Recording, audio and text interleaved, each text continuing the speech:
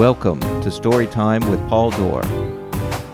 I can hear your voice over the hum. A short adrenaline shot of a podcast straight to the mind, heart, or sometimes the funny bone, wherever that is located.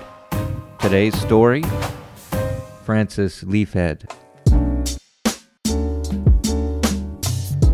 The fourth season of Storytime is based on the novel Dreams of Being a Kiwi. Each episode will contain excerpts from the book, as well as an introduction to some of the characters. One story told across 6 episodes. If you would like to read the entire novel, visit pauldorr.com for details on how to purchase an ebook or a limited edition paperback.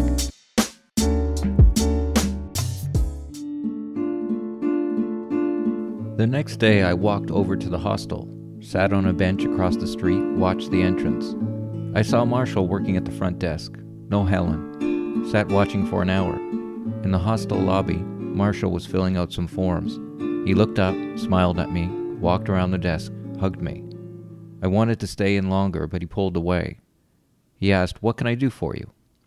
I asked him if I could have a room. He thought I was joking. I was not. I asked him, "Can I have that room that Francis Leafhead stayed in?" He told me, "We haven't rented it out since the accident."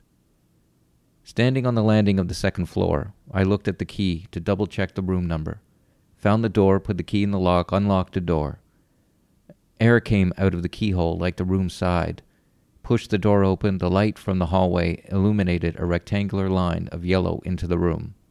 Inside, I closed the door behind me. Stood in the dark. I felt a presence. Felt like someone was here with me. It was not the voice over my shoulder.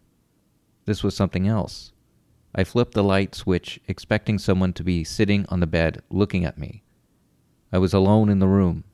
Dropped my bag on the floor. Pulled open the window. A gust of wind swirled into the room. I sat on the bed, inspected the room. The small bed was against the wall on one side. A wooden chair, a small side table beside the chair, a closet with a mirror on the door. A picture hung on the wall over the table. The picture was of a man running along a beach. The sand yellow, the ocean bluer than in real life. The man had a determined look on his face. The room must have been cleaned up after the accident. The bed was made. A shirt hung in the closet. I'd wondered if this was Francis Leafhead's shirt. I took it off the hanger, smelt it, musty. I took off my shirt, put this one on. Under the bed there was nothing but cobwebs in the corners. I turned off the light, lay down on the bed. The presence came back in the dark. It lay down beside me. I asked it what it was, but for now it was silent. I thought back to the first time I was in Greymouth, pictured it in my mind, tried to remember if I was in this room before, if there was something familiar. I could not find anything. I wanted to fall asleep, but there was a pressure in the room around me that grew with the darkness. It pressed against my body, kept me alert, kept me wondering, what happened? Who was Francis Leafhead? Was he someone that I knew? Maybe someone that needed help? A call from the darkness that I ignored? Was I not ready to hear again? Maybe I was scared to step into that darkness again. Maybe this time I would not be able to get out of it. I finally drifted off, dreamt of the tightness, the rope around my neck. I could not see who the people were that pulled on either sides of the rope. They were careful not to show themselves. I woke up sweating, short of breath. It was morning. The room looked different. Over at the grocery store, I asked for the owner of the store. Her name was Greta. I asked her if there were any jobs. She said, "It's your lucky day. I need help part-time around the store cleaning up and to make the odd delivery. Can you start tomorrow?" Forced myself to go for a run, ran along the beach, my beach, the one where I discovered so much. It felt different. My mind was not there. Swam in the ocean, tasted the salt in my mouth. The salt tasted different. Continued running. Ran out to Francis Leafhead's house. The long grass was still there.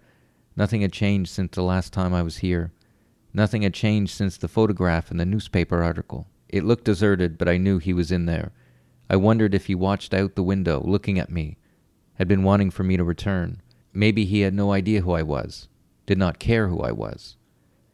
I lay down on the bed. The presence snuggled next to me. It scared me because it was a different kind of darkness, one I felt comfortable with, one that welcomed me into its arms, a comfort that I could get lost in. The darkness I'd been used to for most of my life, a darkness that fought with me, drew me into constant conflict with myself, threatened to rip apart the connection between my mind and my heart. My next step? I did not know. What was I doing? Why could I just not drop all of this? Move on, move forward with my life. There was a shadow over me. I felt it on my body. I opened my eyes expecting Francis Leafhead telling me to leave him alone, to take his shirt off, stop bothering his father. Instead, Helen stood over me, watched me, did not say anything even when she saw my eyes open. She just sighed, sat down in the chair. I sat up. We faced each other in the small room. We did not say anything for a long time. I did not know what to say. And then something happened.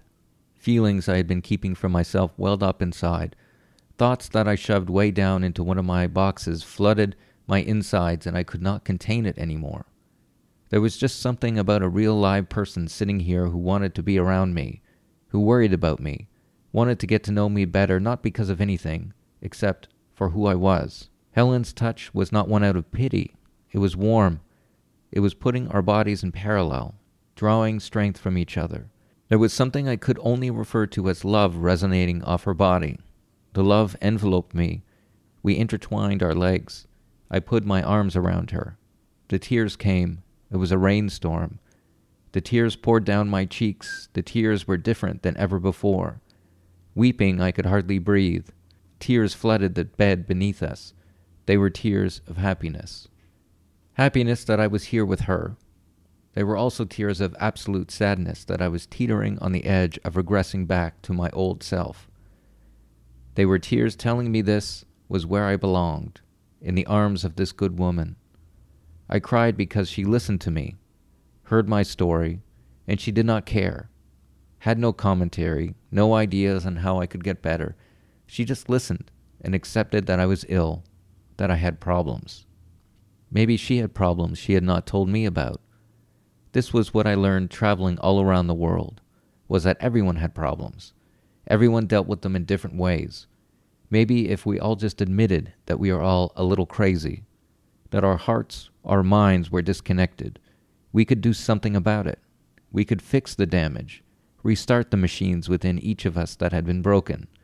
Only once I fixed myself, once I reconnected to myself, then I could reconnect to living, breathing people, and leave the voices, the insecurities, the feelings of inferiority behind, move forward into a life that I deserved to be living.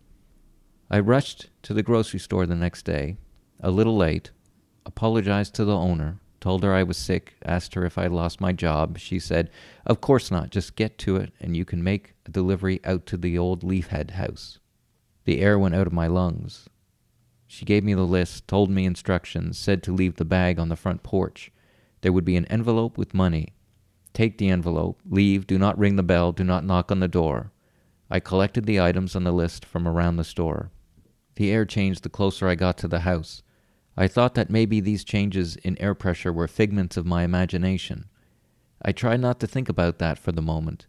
Along the road, the grass grew longer.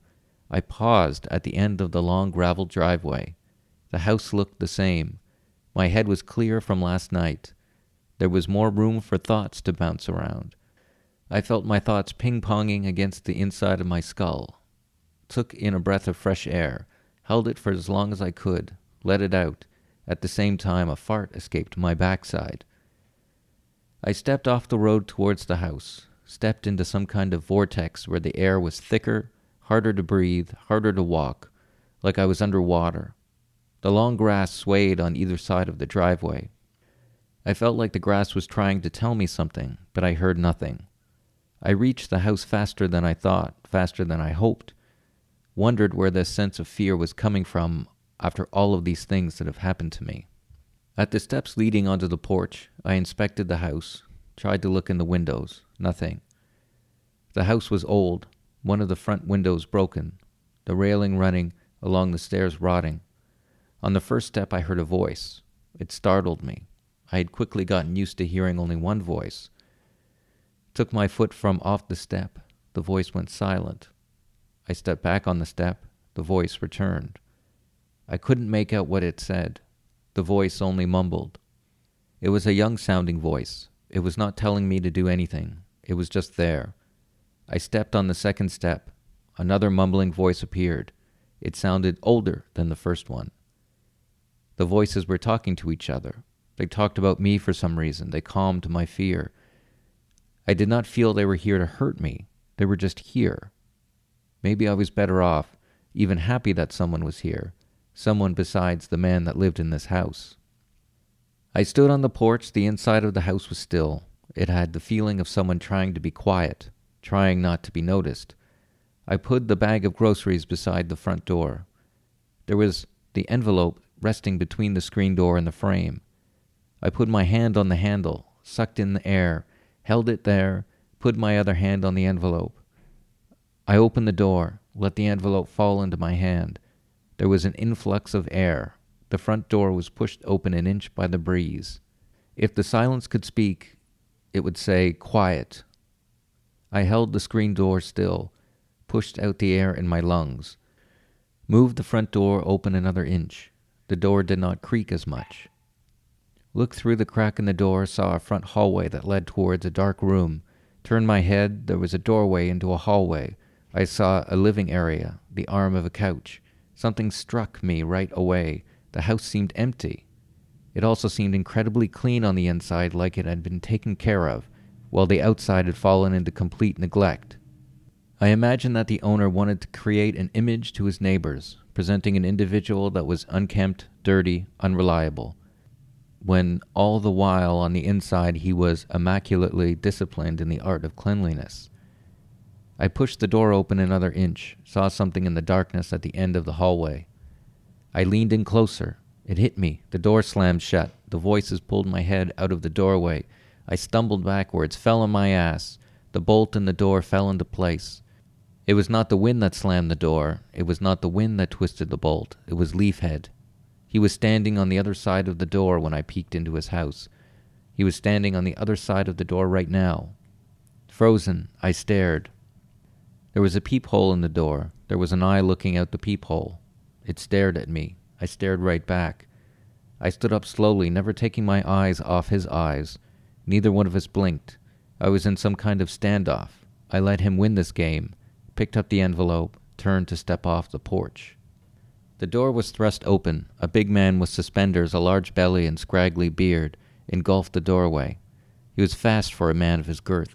He lunged at me, grabbed me, threw me against the wall of the house, picked me up again, threw me through the screen door. I broke the screen, landed in the hallway of the house. I was stunned, but not stunned enough to realize I was inside.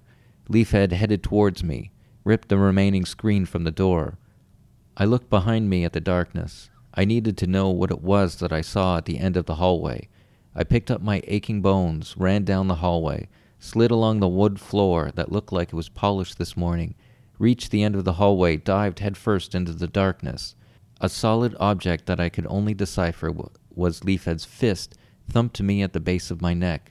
I crashed to the floor, blacked out. Before I blacked out, I saw a shape in the darkness that had rounded edges. In the middle of the shape was a light that I had been chasing for far too long. The first time I saw that light, I almost drowned. Before I blacked out, I wondered if I was going to die for real this time. I came to. The back of my neck ached. My body ached. I opened my eyes. I was laying in the tall grass, the sun setting. The envelope with the money was taped to my chest. I sat up. I was at the edge of the driveway near the road. I stood up, regarded the house with a different perspective. Something was pushing me away. Walking on down the road in a daze, I reached the grocery store, gave the envelope to the owner. She asked what I had been doing all day. She got a better look at me, commented on my despondent look. I told her I was speaking to Mr. Leafhead. She told me I was not to speak to him. I asked her if I could go home. I needed to lay down. I was not feeling well.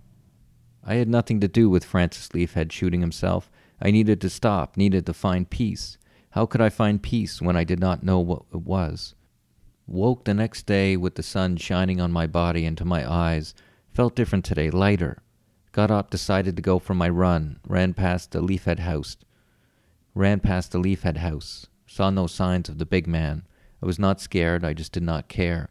The white light popped into my head, something I was not prepared to see. The white light opened up, shone at me wherever and whenever the time was right. I knew it was in that house, I knew it.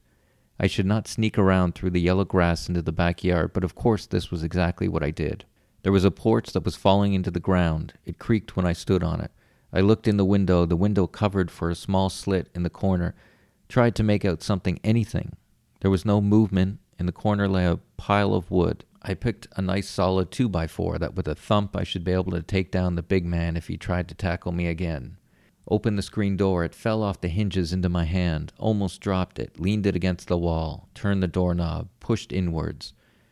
I got my 2x4 ready, opened the door, paused. No one slammed the door shut.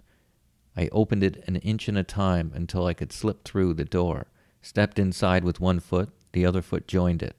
My body snuck inside with the 2x4 by my side. The house was as clean as ever. No sound, nothing.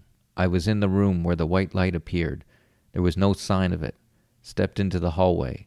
Came to the living area. The big man sat on the couch. His head was missing. There was a shotgun that had fallen to the floor beside him. His body leaned over the arm of the couch in an unnatural posture. I felt sick. My knees shook. I looked away, but I saw a note. There was a note that had fallen to the floor. There were specks of blood on the piece of paper. Took a breath, tried to fill my lungs, but coughed, closed my eyes. Did not want to see this, but I needed to know what it said on that note. Tried to convince myself I was not responsible for this. All my hours were accounted for. He inflicted this on himself. I opened my eyes, inched over the body, stepped in between the drops of blood, reached down for the note, made the mistake of looking at the headless body, the pieces of brain, skin, tissue, all reformed the big man's head. It all happened so fast. The voice followed me outside as I ran from the house. I wanted to run away from all this. I felt the yellow grass on my arms. I did not feel the pressure of other times I was near this house. I wondered if it was that man. Wondered if it was because he was dead, his hold on this land was gone.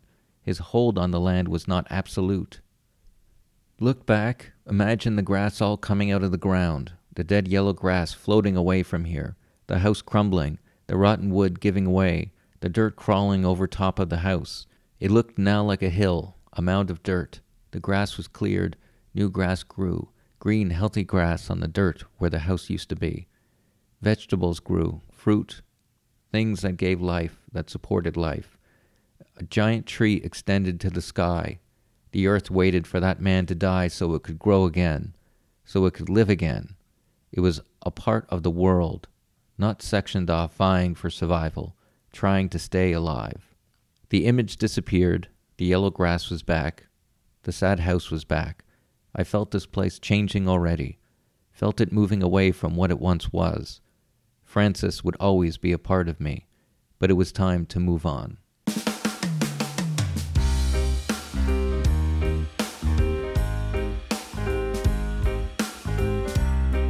Subscribe to Storytime with Paul Dorr and leave a comment on iTunes. I've got it so bad. I got it real bad. I've got you on my mind all the time. Visit pauldorr.com to read my blog, listen to the podcast archive, watch videos, and keep up to date on live events. To your place under the sky. The theme music is by singer-songwriter Arlene Pakulin. Check her out at arlenepakulin.com. Thank you for listening. I've got it so bad. I got it real bad. I've got you on my mind all the time.